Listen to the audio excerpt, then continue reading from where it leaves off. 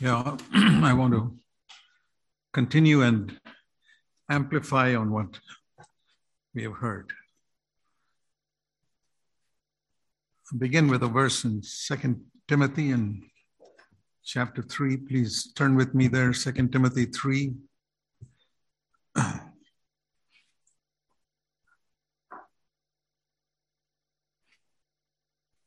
In my commentary through the Bible, this is the first thing I've mentioned, this verse. 2 Timothy 3:16. All scripture is inspired by God, as my margin says, breathed God. You know, like God breathed into Adam. Adam was just a lump of clay, shaped like a human being. But when God breathed into Adam, it says he became a living soul. So, the breath of God is the Holy Spirit. You can read the Word of God without the breath of God. Sure. That was a problem with the Pharisees. Jesus read the same scriptures as the Pharisees, but there was a breath of God in there was a dependence on the Holy Spirit as he read. So it's very important when we read God's Word to receive that breath of God from it. Otherwise, we have academic knowledge. I mean, it's like reading the newspaper. You get some facts and you can quote it. But it says here it's breathed by God. God breathed. And then it is profitable for teaching, for reproving people and yourself, for correction, for training in righteousness. And the whole purpose is that the man or the woman of God may be adequate, equipped for every good work. Adequate means adequate to face any situation in life. I believe that. I mean, I've been studying God's Word, no exaggeration, for 62 years. When I was converted in July 1959, when I was born again, the first thing that gave me assurance of salvation was not any voice from heaven. I had asked the Lord to come into my heart maybe 100 times in the previous 5-6 years. And my parents were believers and they taught me to read the Bible and read it, but I wasn't sure then. But I had the habit of reading every day some passage. And I remember one day in July 1959, I was in the Navy. I was in the naval base in Cochin in South India. And that particular morning, my passage was John chapter 6. Now, I had read that, I'm sure, many times before. John's Gospel is one of the first Gospels everybody reads. But I'll tell you what the breath of God is. I was reading John 6 and I came to verse 37, where Jesus says, just the last part of it, the one who comes to me, I will certainly not cast out. Just a verse. But the breath of God came through that to my heart that day. And I was sure I was born again. And I had been tossed about for at least 6 years, asking the Lord to come into my heart 100 times. That day, there was the breath of God on that verse. And it gave me a deep assurance. I said, Lord, I've come to you many times. He said, I never cast you out. 62 years later, it's going to be 63 now. I have never for a single day in these 63 years doubted that I was a child of God. Not that I never made mistakes. I made a lot of mistakes. I had ups and downs. But I never doubted that I was born again. That's what happens when a word comes to you with the breath of God and not just something you read. So that's why it's important to, Psalm 1 doesn't say those who read the word of God are blessed. Blessed is the man who meditates on the word of God day and night. For those of you young people who don't know that Psalm 1, or perhaps some older people too. Blessed is the man who doesn't walk in the counsel of the wicked or stand in the path of the sinners, doesn't sit in the seat of scoffers. His delight is in the law of the Lord. There are two ways in which you can read the Bible. One is because you're told, no Bible, no breakfast. Okay. A law from childhood, no Bible, no breakfast. I have to read my Bible today. It's not delightful. It's like your mom is asking you to eat Brussels sprouts or broccoli or something you just don't. If they're asking you to eat ice cream or something, it'd be different. How do you approach God's word? That's the point. His delight is in the law of the Lord. And in his law, he doesn't read the law day and night. No, we got a lot of other things to do the whole day. He meditates. That means in between his work, sometimes the word comes into his mind. That's how we meditate. And the result will be, he will be like a tree firmly planted. He won't shake. Have you seen these trees? Some of these trees down there in the redwood forest, they've been from the time of Jesus, they've been there. 2,000 years.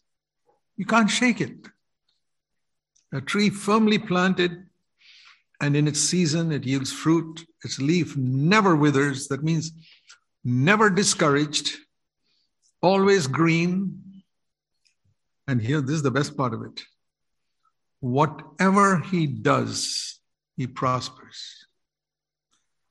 I remember reading that years ago, and I said, Lord, I'm not thinking of material prosperity here. The Bible was not given to us to teach us how to become rich. But that in every situation, I must prosper in what I do. It means I must do the will of God and finish my earthly course before I leave this earth. Whatever he does will prosper. Imagine if that word can be said about you, dear brothers and sisters. Whatever you do, whatever you put your hand to, somehow or the other, the blessing of God is there. Let's put it like that. The blessing of God will be on whatever you put your hand to. Bringing up children, blessing of God will be there in what you do. Even your earthly work, the blessing of God will be there. It's not a question of becoming rich. The blessing of God will be on your work. Even if you never become rich, your needs will always be met. The wonderful thing about Jesus was not his bank account, but he never lacked. He never lacked money when he needed it. God would provide it even from the mouth of a fish to pay his taxes. That is, he never lacked anything. Whatever he would always prosper, even though he wasn't having a big bank account or any such thing. People like Judas could steal his money. It doesn't make a difference to him. He lived by the word of God. And the fact that at the age of 12, he could discuss scripture with the greatest scholars in the temple. How is that? I've often said that. I think personally, they never had a Bible at home. The only Bibles those days were in parchment scrolls, very expensive to buy. There'd be one copy in the synagogue. And as a little 5-year-old boy, he'd go to the rabbi and say, "Can you please read something from the scripture to me?" And the rabbi would be delighted that a 5-year-old is coming to hear scripture. And he'd read something, and then Jesus would say, "Stop, that's all I can remember for today." Go home, meditate on it, come back next day and say, "Rabbi, can you please continue with the next verse?" And like that, over 7 years, he really got to know the scriptures by the time he was 12. Boy, imagine if our children began to love scripture like that. He wasn't doing that all the time. He was helping his mother and doing so many things at home. He was going to school, he had to study, all that. But he found time in between to take a little bit of scripture every day and meditate on it. That's all you need, just a little bit of scripture every day. and think about it. And Jesus would think about it during the day, and the Father would speak to him through the Holy Spirit, so that by the time he was 12, he could explain things. I believe that's what happened in the temple. When the priests were all saying different things, and Jesus would explain, this is what it means. And they were amazed. How does this little child explain to us verses which we found so difficult to understand? Because when Jesus heard those scriptures, he got the breath of God from it. Not just an academic, information in his head like those priests had. So that's how it was for Jesus, and that's how it can be for us. See, the other passage that has often blessed me is Luke and chapter 24. Luke 24, it's again about scripture. The importance of hearing, reading, studying God's word. Before I get here, let me go to 2 Peter 1 first, and then we come back to Luke 24. In 2 Peter chapter 2, it says here in verse 2, 1 Peter, I'm mixing up. 1 Peter chapter 2, verse 2. Like newborn babes, long for the pure milk of the word. Now, the reason I wanted to come here first was I told you how I got this assurance of salvation in my heart. I dropped an anchor way back in July 59, and my ship has never drifted from that day. Assured God has accepted me. But another thing happened after that day. I found in my heart a tremendous thirst. I use the word thirst for the milk of the word of God. It says here, like newborn babes, long for the pure milk of the word. So being born again is like becoming a newborn baby. It cannot open its mouth to ask for anything, but it cries. And even a dumb father like me, if I hear a little baby crying, I know what it's crying for. It's milk. The mother knows my kid needs milk. And after a few hours, it's crying again. It's not crying for anything, for milk. Now, when a child is born, a baby is born, and it doesn't cry for milk, something is seriously wrong with that child. The doctors will say, I'm sorry, your child is underdeveloped, it didn't grow properly in the womb. It's not a healthy child. It's never crying for milk. It goes a whole day without crying for milk. Like people say, I didn't get time to read the Bible today. Are you born again? That's what I would ask. No cry in your heart for milk? That's serious if a baby doesn't. Imagine if a mother has a baby and it never cries for milk, or goes just one day, forget 2 days. One day it goes without milk. You go to a doctor, something's wrong with my child, doc. You say that next time to yourself. When you say, I didn't get time today to read the Bible. Ask yourself whether you know the Lord. I'm not condemning anybody. I'm not trying to condemn anyone. I'm just asking you to check up. Are you really born again? I know what happened to me. Nobody taught me to study God's word. I'll tell you this honestly. No church taught me that. In the church, they didn't teach me to read or meditate. But when I got that verse, him that comes to me, I will not cast out. God breathed that into me, and I was born again. From that day, I had a great desire to read God's word. And I said, Lord, I'm 19 and a half years old, born in a Christian family, and I've never read the Bible once. I read the newspaper, but I haven't read the Bible once. I decided that day that I'm going to read through the whole Bible first, whether I understand it or not, at least read through it. And in 6 months, I read from Genesis 1 to Revelation 22. I read the whole thing. A lot of things, of course, I didn't understand, but at least I read through it. And then I also meditated on small portions of scripture. And ever since then, I've had this habit of a dual way of studying the Bible. One is reading large sections when you have time. That may not be every day. Once in a while. You can read it when you're going for a walk or doing exercise or something like that. And then, more important, meditating on a small portion. That's more important.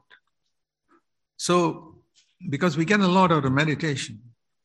So this is the first thing I wanted to mention about one way that we know our new birth is genuine, that you're a healthy child, is you have a desire to know the Word of God, the milk of the Word of God. And there'll be a cry in you every day. I want the milk. I want the milk. And those are the people who grow. That's how a baby grows. And I began to grow. And I began to have more and more of a hunger to God's Word, to meditate on it. And I bought books. I was single those days and I had time on my hands. I would buy books that would help me to study the Bible. There are two types of commentaries, I find. One are commentaries that give you information. I would read it 2-3 pages. I'd throw it away. I don't want that.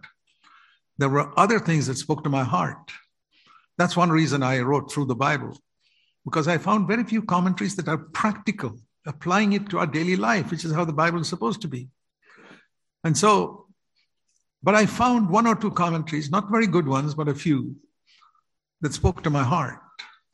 And I tried to read scripture along with them to try and hear what God is speaking to my heart. Coming to Luke 24. In Luke 24, we read the whole Bible being mentioned in these words. Verse 27, Moses and the prophets. The phrase Moses refers to the 5 books of the Bible. Genesis, the first 5, Genesis to Deuteronomy, written by Moses. And then the rest of the books, the remaining 34 books in the Old Testament, are called the prophets. These are historical and prophetical books. So the Old Testament is called the Moses and the prophets. Now Jesus was walking with 2 disciples after the resurrection from Jerusalem to Emmaus. And when I read in verse 13, it tells me the distance was 7 miles. They were not running. It was a leisurely walk. I reckon it would have taken them about 3 hours. 3 hours they took to walk from 7 miles leisurely from Jerusalem to Emmaus. And what is happening in those 3 hours? It says Jesus walked with them and began with Moses and the prophets, explained to them everything concerning himself from Genesis to Malachi. You know what I got from that verse? There's something about Jesus in every book in the Old Testament. And I went to the Lord and I said, Lord, you're still there. You're alive. The same yesterday, today, and forever. You've given me the Holy Spirit. Will you teach me also?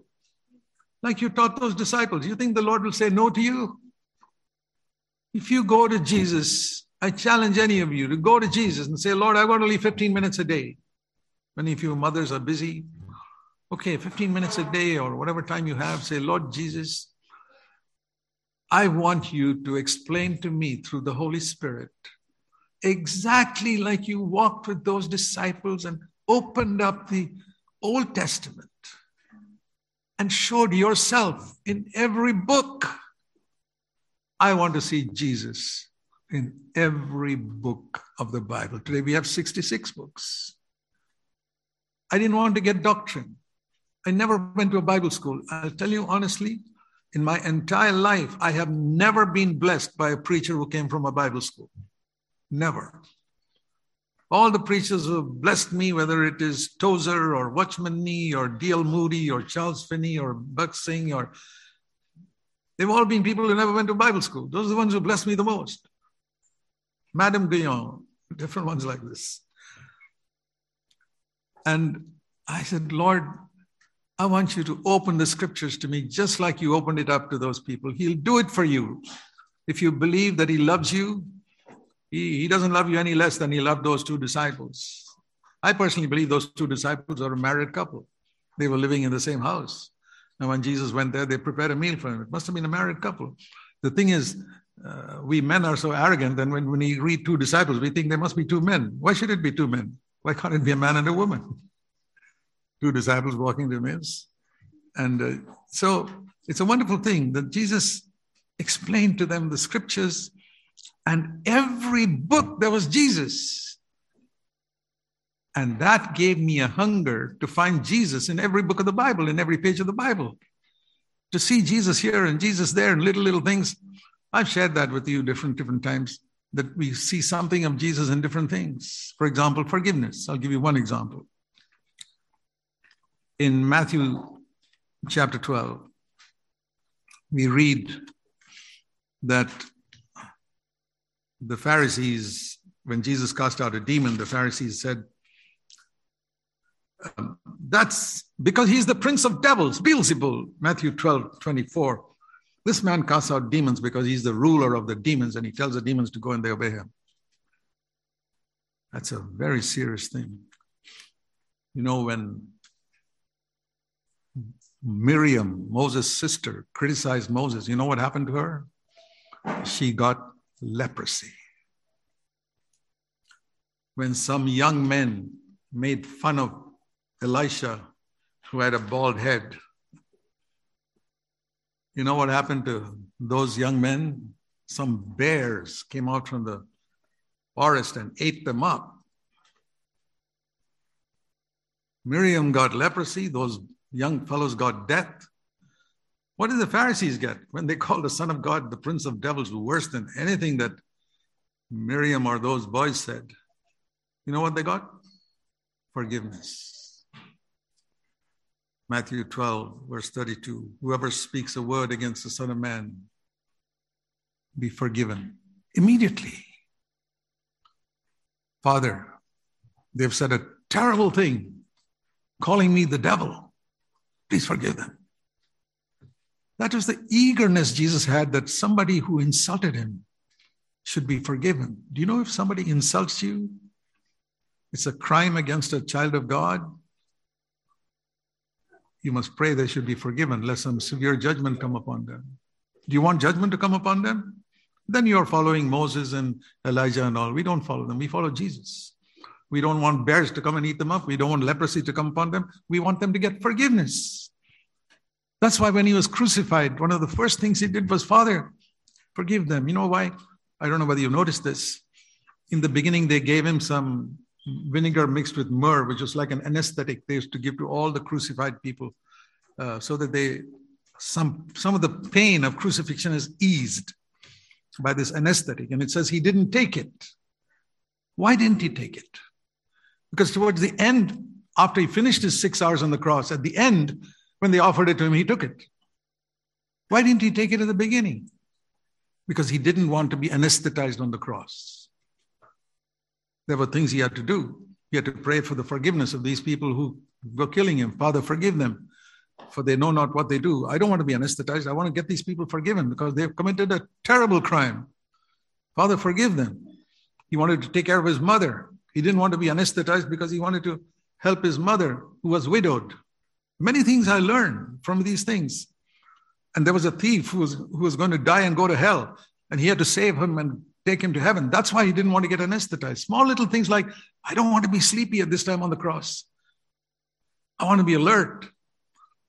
And when the work was done, then he said, okay, now I'll take the vinegar. He was so sensitive to the voice of the Father. And I prayed, Lord, make me like that. Sensitive. There's a time when I can take it and a time when I can't take it. I must be alert, because I must always be alert, not for his own need, alert to be available to do something for somebody else, to forgive somebody, to be alert to forgive someone, to alert to take care of a widowed mother, to alert to help a dying person, to lead him to paradise. So we can see Jesus in every page of Scripture. The other thing I want to show you in John chapter 1, it's very interesting that in the Old Testament, that was called the Word of God, 39 books. But when you come to the New Testament, in John chapter 1, Jesus is called the Word of God. The written word became the living word. And it's said here, the Word was God, John 1 verse 1.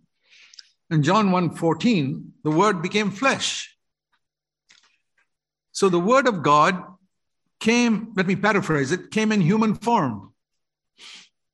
Everything that was written in the book came forth in human form.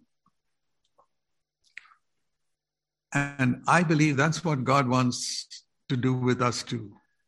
The purpose of our reading God's word is that that word might become flesh in us today.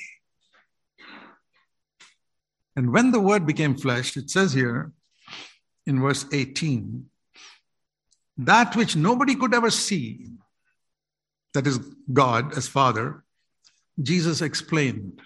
Until that time, nobody knew God as a Father. But now, Jesus explained what the Father was like. And that is one of the wonderful things. There are many other things we can see, but that's one of the wonderful things that we can see in the scriptures. God revealed as a Father.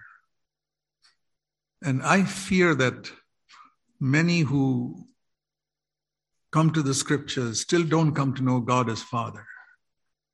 Many in our churches. You know, remember Jesus said to his disciples in John 14, I will not leave you as orphans. The Holy Spirit will come and will reveal the Father to you. Many Christians I found are like orphans, insecure. Something happens and it's like a orphan. No father, no mother, don't know what to do, in panic. I had a picture in my mind once of, say, a family got eviction orders. We see that sometimes in India. Somebody's not paid the rent for the house for a long time, and then they get an order from the court, and the people are to be turned out of the house. Imagine a house where they didn't pay the rent and they've been ordered to be evicted the next morning. And the father and mother are in a panic. What to do? They haven't found another place. And there's a 6-year-old boy sleeping in the bed, and you wake him up and say, how are you sleeping? Don't you know you're being evicted from the house? He said, go and tell my dad, I want to sleep. That's a child who's got complete trust in his father. So what if there's an order come from the court that we have to be evicted tomorrow? Go and tell my dad, I'm going to sleep. Dear brothers and sisters, do you know the Father like that? When you get something that's really panicky for the world, for a worldly person, you say, tell my dad. He takes care. I'm not an orphan. I got a father. He takes care of all that. I don't know what that 6-year-old say. I don't know what he's arranged for tomorrow, my dad, but I'm sure he's arranged for something. That's not my headache. It's wonderful to not be an orphan. That's one of the things that happened to me as I read God's word more and more. And the same Jesus who explained the Father to his disciples explained the Father to me. It brought security in my life. It brought freedom from anxiety, fear, freedom from complaining that other people are so demanding or taking advantage of me or whatever it is. It all goes away when you know the Father. Ask God to reveal the Father and Jesus through the scriptures to you. That is the purpose of meditating on the scriptures. Amen.